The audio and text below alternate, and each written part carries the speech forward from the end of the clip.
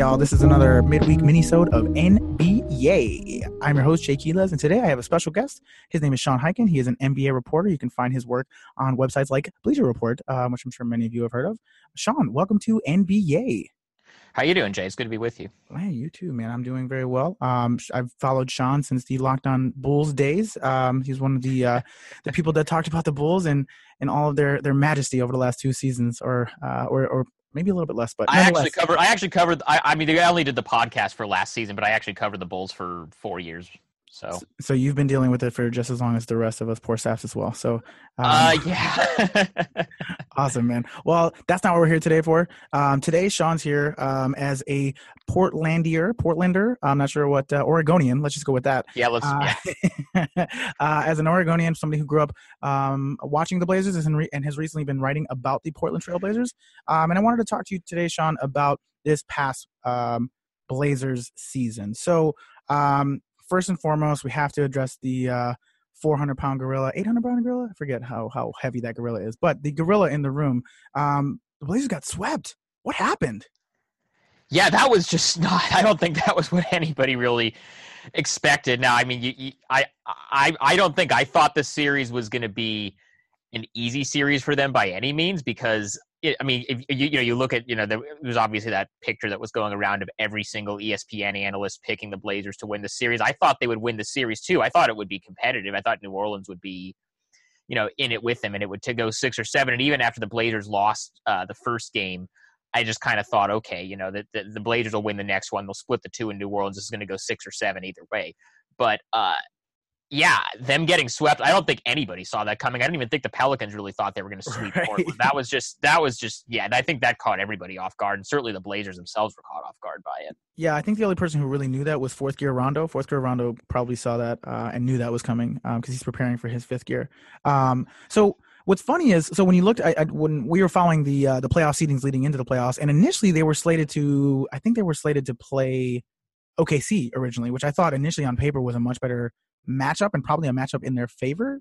Well, it was like down to that last. There were like 3 different scenarios of who they could play. There was it was either if it was that San Antonio New Orleans game the last night of the season. Basically, if San Antonio had won that game, then the Blazers would have played them no matter what. Or if and then if they lost, they were going to play New Orleans once, because Oklahoma City could have played Oklahoma City if Oklahoma City had lost that night, but Oklahoma City was playing a Memphis team that barely had any actual NBA players on the floor, so that was never really in play. And I think there was some convoluted scenario at some point that they could have, been the 3-6 matchup with Denver if Denver had gotten in, but then they didn't. So there was a whole bunch of stuff. But I remember thinking at the time, out of all the possible matchups, the one that, if I were the Blazers, I would have wanted absolutely no parts of was Utah. And, you saw what they just did against Oklahoma City and how impressive Donovan Mitchell has been. I still feel pretty good about saying that Utah would have been the nightmare scenario in terms of what you'd been looking at before the playoffs. Obviously, New Orleans ended up being a pretty bad matchup for them too. But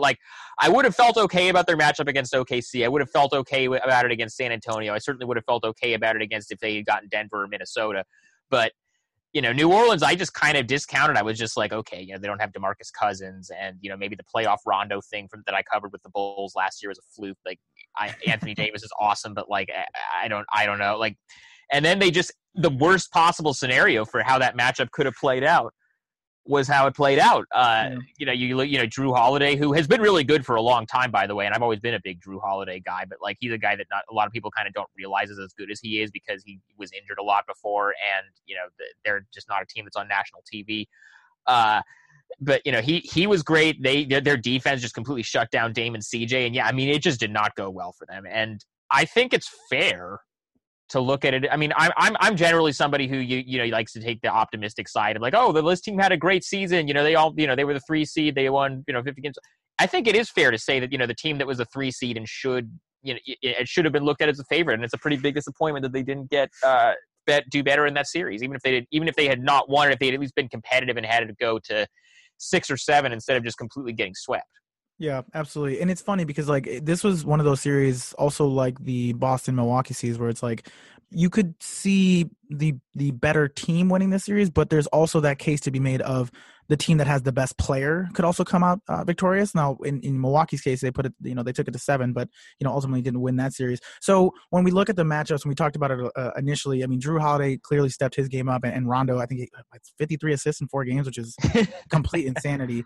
Who knows how many of those he was fishing for, but nonetheless, ultimately, what do you think? What do you think was it that ended up being the last nail in the coffin for the Trailblazers? Like, what was the end-all, be-all problem from a matchups perspective? Was it clearly just AD, or?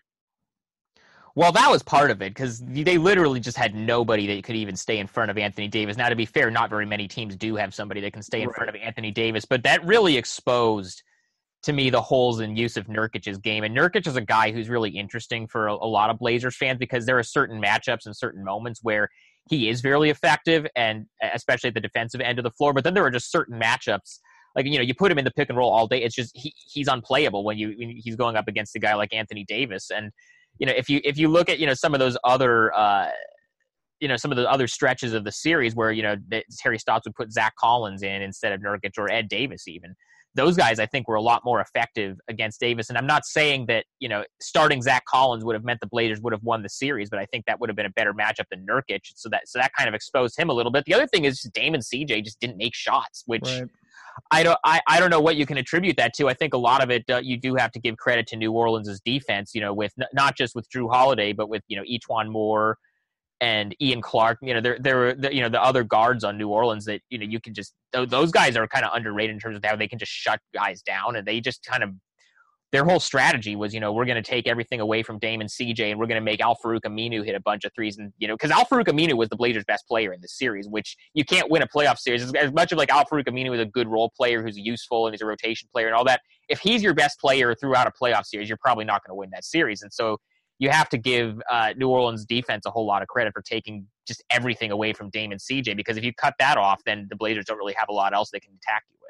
Yeah, I mean, it was just a substantial difference between like production, especially on Dame's side. I mean, I know in that last game, in the game of the sweep, CJ put it all out there, but ultimately, Dame definitely had a repeat, I guess, of last year's playoffs. But so looking at the offseason, there's a lot to ponder about this team. Rumors have gone around about trading CJ, or not picking up Nurkic, or firing Terry Stotts, or firing Neil O'Shea. So from your perspective, do the Portland Trailblazers just kind of go into next season with the status quo of, hey, we'll be fun during the regular season, we'll make the playoffs, and we'll just continue to do that? Or do you think that this is the type of offseason that they'll make some real shakeups? And if so, what do you anticipate? Well, it's hard to really get a read on that without knowing where Paul Allen's head is at, because that's ultimately the guy that makes the decisions. After the sweep ended, after the series ended a week ago, I went out to exit interviews, and if you listen to Neil Olshey talk, he seems to think, this team was good and we just ran into a bad matchup. That seemed to be his message. And at this point, he didn't seem to think that he was going to be making any sweeping changes when he said that. And then you saw Mark Stein. I don't know if you get Mark Stein's email newsletter through the New York Times, where he drops a lot of insight on a lot of this kind of stuff, because he's as plugged in as anybody in terms of the coaching stuff. But he said today that Terry Stotts, at this point, the team is planning on keeping him, and they are probably not going to make a change in the coaching department, which I think is the right move. I don't think really any of the problems, as much as I said earlier, I think maybe he could have started Zach Collins in one of those games. I don't think you can really look at the way this series ended and say this was Terry Stotts' fault, or that there was a lot he could have done differently. So I think it would have been a mistake if he had been the fall guy from all of this. But it seems like he's going to stick around, at least for now. Although what might be kind of interesting on the coaching front, though, is that you're seeing kind of some of his assistants' names floating around. Like David Vanterpool is a guy who's been reported as getting interviews for a couple of these jobs. I think Orlando and Charlotte are a couple that he's interviewing for. Nate Tibbetts has been linked to the Hawks, and a couple of these guys might get interviews with Phoenix. So he might have to make some changes on his staff, because some of his guys are getting picked up by some of these rebuilding teams for head coaching jobs. So that's something to keep an eye on.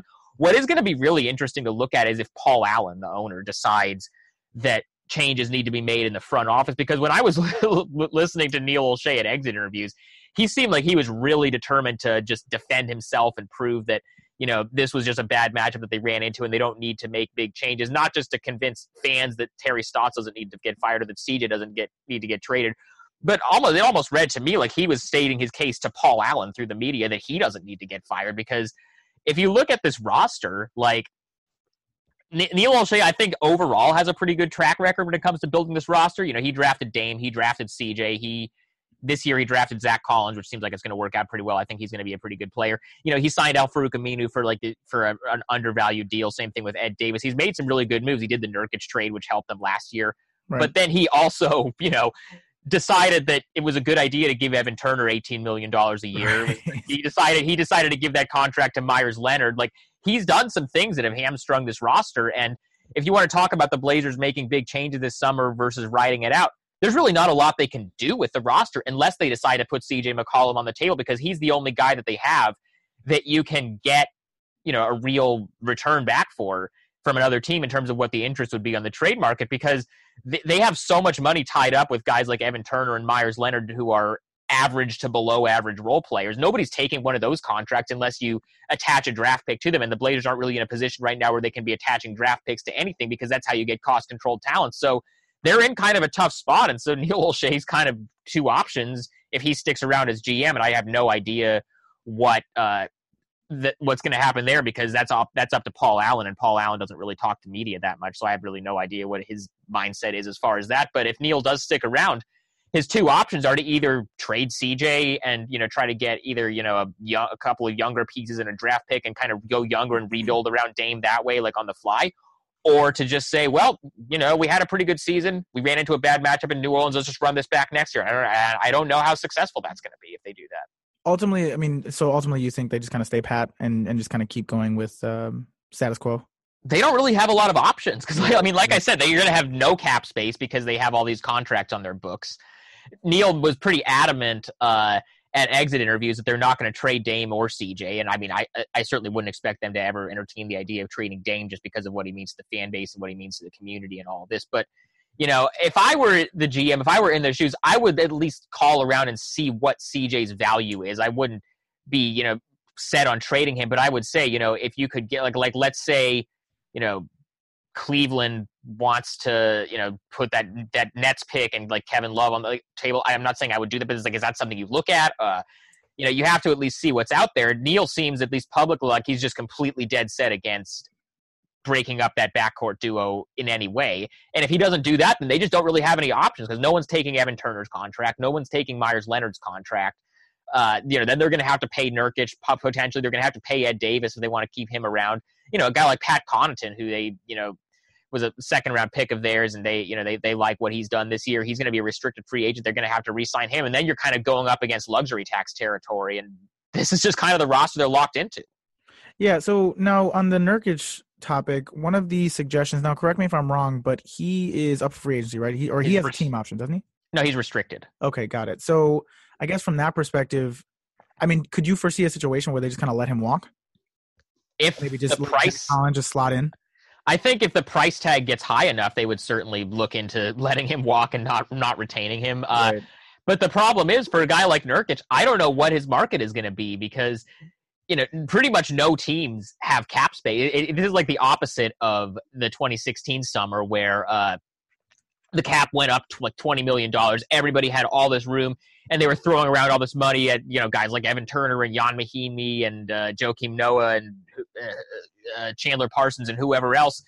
Like that's just not the landscape this summer. Most teams are going to be over the cap, and the teams that are going to have cap space are really not the teams that are going to be interested in a guy like Nurkic for the kind of price that would make the Blazers not match. So I think what's most likely going to happen is that instead of having to pay him a lot of money to stay, they're probably going to probably be able to keep him at $8, $10, $12 million a year or something like that. And I think he's going to end up staying, but it's not going to be for as much money as he's hoping to get. And then, we'll see how happy he is in Portland on a contract that was maybe not as big as the huge payday that he was hoping to get, or if he's somehow not making as much money as Myers Leonard made, because that's certainly a possibility that's how this could shake out, is that Myers Leonard isn't playing and he is, and Leonard is making more money just because of the year they happen to be free agents. So it's going to be interesting to look at. But I think that what Zach Collins was able to do at the end of the season when he started playing more, and also in the playoffs where he actually looked pretty good and he looked like he belonged on the floor.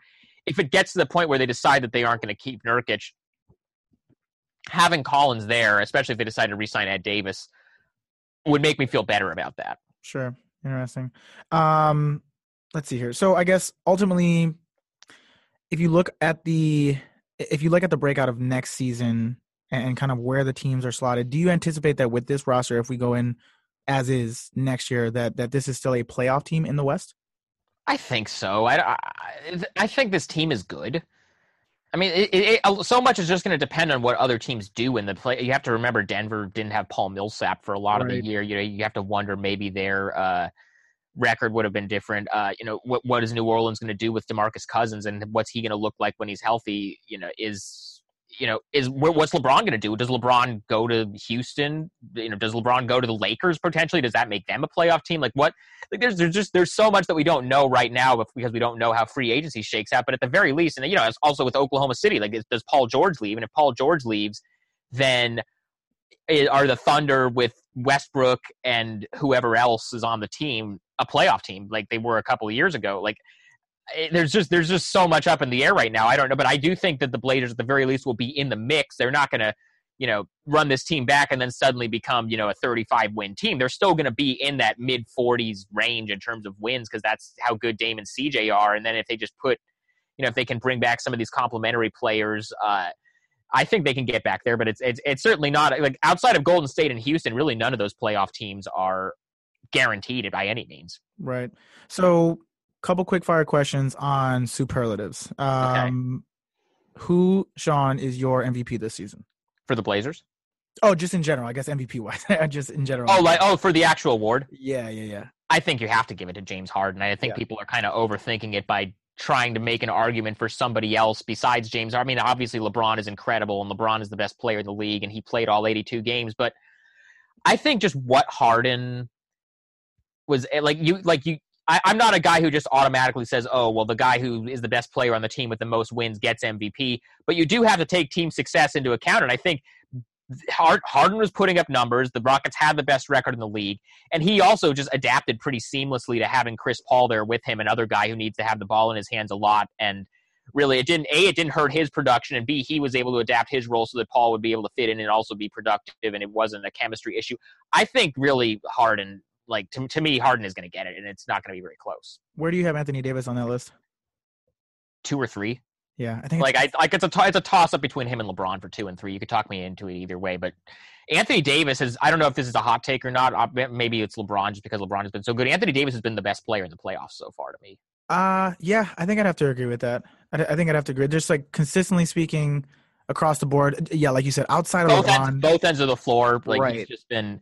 The impact that he had defensively in the Portland series, but honestly, all season, everybody, including me, I kind of thought that the Pelicans were dead in the water after the DeMarcus Cousins injury. Right. And then Davis just took it to another level, and he was so good, and then he's been so good in the playoffs. I know that the playoffs doesn't actually enter into the award because it's a regular season award and it's voted on before the playoffs start, but I think Anthony Davis is way up there. I would, if it weren't for the year that Harden had and the year that the Rockets had, I would seriously look at maybe even giving it to Davis. It'd be hard not to. Also, for playoff MVP, let's not roll out my boy Scary Terry. He's having a how about that? Yeah, that's been something, hasn't it? He's playing himself into a nice contract in about a year or two. Oh, he's gonna get paid. Yeah. He's also gonna make himself even more untouchable if Kawhi Leonard or Anthony Davis or somebody on the table. You're gonna hear all the leaks about how Danny Ainge balked it, including Terry Rozier, and that's why they didn't do those trades.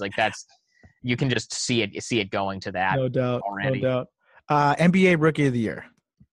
I think it's Simmons. It's hard to pass that up. But here's the question I always ask everybody: why can't we not do what they did with Jason Kidd and Grant Hill and just do a co-Rookie of the Year? Why is that so blasphemous? Because that's not fun. I don't think you can say Ben Simmons is Rookie of the Year and also Donovan Mitchell had an awesome year and is probably going to be an All-Star 10 times in his career and is going to be great, and also Jason Tatum I feel like we really need to get past the award, the idea that if somebody doesn't win the award, they're slighted or people aren't giving them their respect. So many people are talking this whole week, after the Oklahoma City series, all anybody's been talking about this whole week is how awesome Donovan Mitchell is.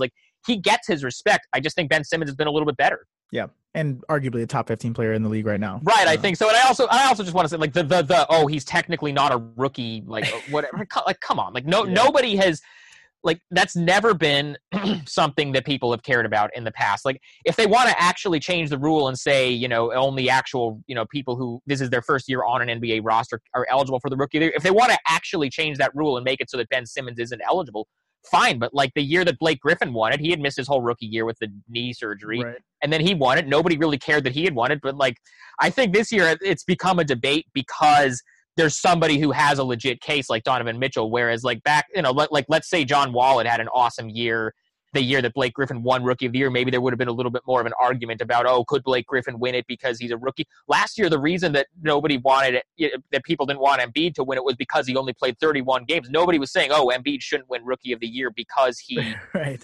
because he had been on the roster for 2 years. The reason that they held against him was that he only played 31 games, and so it ended up going to Malcolm Brogdon. But no, like, I think it's Simmons. Yeah, no question. Any picks for Coach of the Year? That is the hardest one in the league because there's like 10 guys. Yeah. Like, I think I would probably, like, I would lean towards giving it to, and see, that's the thing. Like, I say who I would lean towards giving it to, but, like, I think the top three in some order is probably Quinn Snyder, Dwayne Casey, and Brad Stevens. But then you look at, like, okay, you know, Nate McMillan. Like, nobody thought the Pacers were going to be this good. Like, Nate McMillan has to be in there. Terry Stotts, I think, has a case. Honestly, we just talked about the Pelicans and how good this is. Alvin Gentry. Alvin Gentry. Like, after the DeMarcus Cousins injury, Alvin Gentry, and Alvin's also a guy who, over the last couple of years, as the Pelicans have underachieved, or he's kind of constantly been in that, oh, you know, is he on the hot seat? Are they going to, right, like, you know, are they going to make a change there? I think, and now, you know, you saw the report after the first round that the Pelicans ownership decided they were going to pick up his option for next season. So he's kind of coached himself into having a job for a while. Another guy that I think should get a lot of credit is Brett Brown in Philadelphia. Now that, you know, we're past the process, and I'm just happy for him because he had to go through all those years of the team that they gave him was blatantly trying to lose on purpose, because he wasn't going out there saying, okay, we need to lose those games on purpose, because no coach or player is going out there saying, okay, we need to lose games on purpose. The roster that they gave him, that was an organizational decision to do that.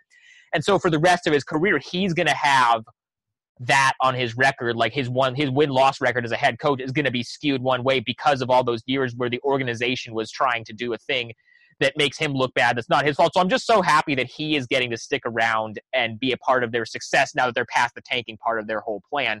So that's another guy I would kind of look at. And then I'm trying to think if we're missing anybody else. There are a lot of guys. And let's not forget Pop. Like, let's not forget Pop. Yeah, sure. I mean, San Antonio was, you know, they made the playoffs with all the Kawhi stuff, and like the Kawhi stuff is just so it's just so like, I don't know. That's the weirdest thing. Did you read the Ramona Shelburne Michael Wright story today? Because that was real fascinating. I was listening to her on the Low Post and just kind of I listened to that today too. It's I don't know. I'm interviewing from somebody from the Spurs later this week, so I'm interested to hear their take on this. But I don't know. I don't think he leaves. I have this like weird. It reminds me a lot of the Derrick Rose situation where nobody's talking about, like, hey, maybe you guys said I was healthy and then I came back and I didn't feel good, and I don't trust your judgment, and I'm going to trust my own team because I'm going to come back when I'm ready. Like, nobody's telling that story. Well, I don't think anybody's saying that, like, Kawhi is healthy and he should be playing. I think the disagreement is just over how they're handling the injury with the Bulls. And, you know, I was there during that whole thing. Like, right,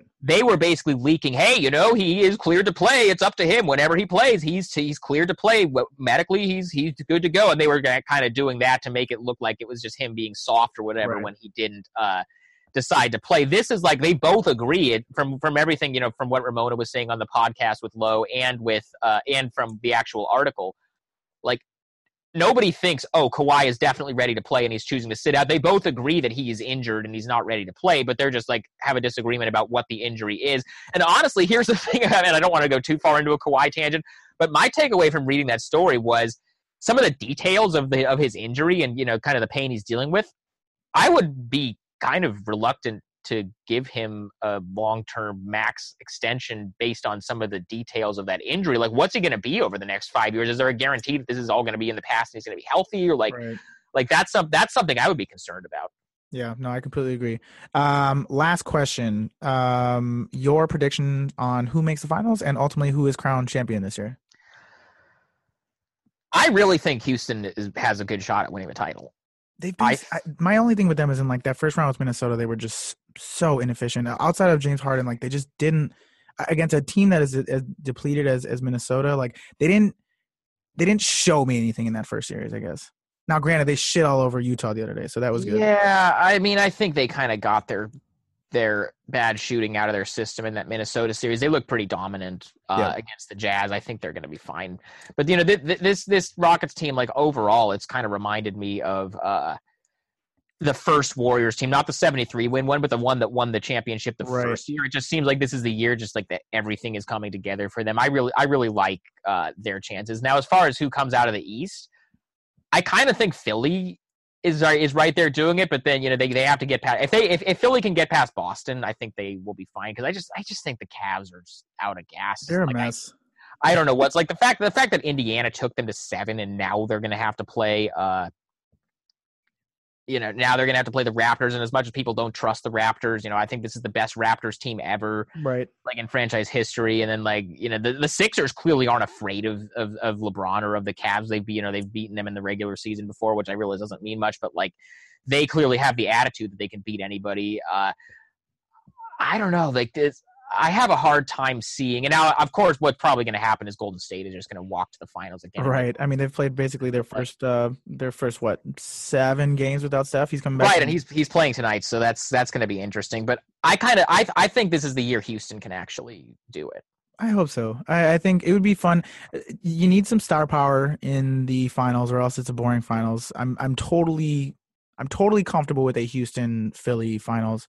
I just want something different from either because like we know exactly how Cavs Warriors is going to go. Like we don't, right. I don't need to see that for the 4th year in a row. And I realize the Cavs team is a little different with no Kyrie and with all these new guys, but we don't need Cavs Warriors for the 4th year in a row. Like if I just want something different.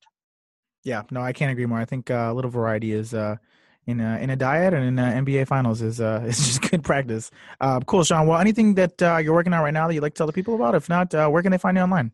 I've got a few things I'm kind of working on right now that are at varying degrees of being far along. So, I'll keep you guys updated as far as that stuff. But you can follow me on Twitter at Highkin, HIGHKIN. If anytime I post something, I'll put it up there. Other than that, I'll just be around. I'm going to be in Chicago in a couple weeks for the lottery and the combine, and this, that'll be good, I think. But other than that,